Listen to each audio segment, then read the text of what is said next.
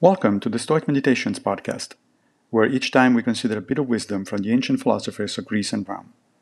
I am Massimo Pigliucci, a professor of philosophy at the City College of New York, and I will guide you through this reading. Let's reflect on Seneca, on Leisure 1. We toss as it were on waves, and clutch at one thing after another. We let go what we just now sought for, and strive to recover what we have let go.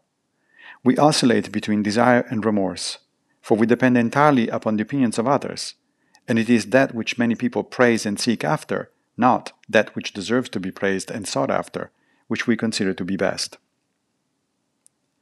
One of the main issues that get in the way of living a good life is that we don't know what we want, or worse, we think we should want what other people tell us is valuable. One of the fundamental steps toward self-knowledge and a eudaimonic life, by contrast, is precisely to pause and carefully reflect on what is truly important and why. Once we've done this, the next step is to implement changes in our day-to-day life so that we translate theory into practice. For instance, spend less time trying to impress others with your knowledge and more time trying to actually learn things. It's a small change in attitude, but it makes a dramatic difference over your lifespan. Thank you for joining me for another Stoic meditation. I will be back with a new episode very soon, if Fortuna allows, of course. If you like this podcast, please consider supporting it by opening your browser and going to anchor.fm/Stoic Meditations.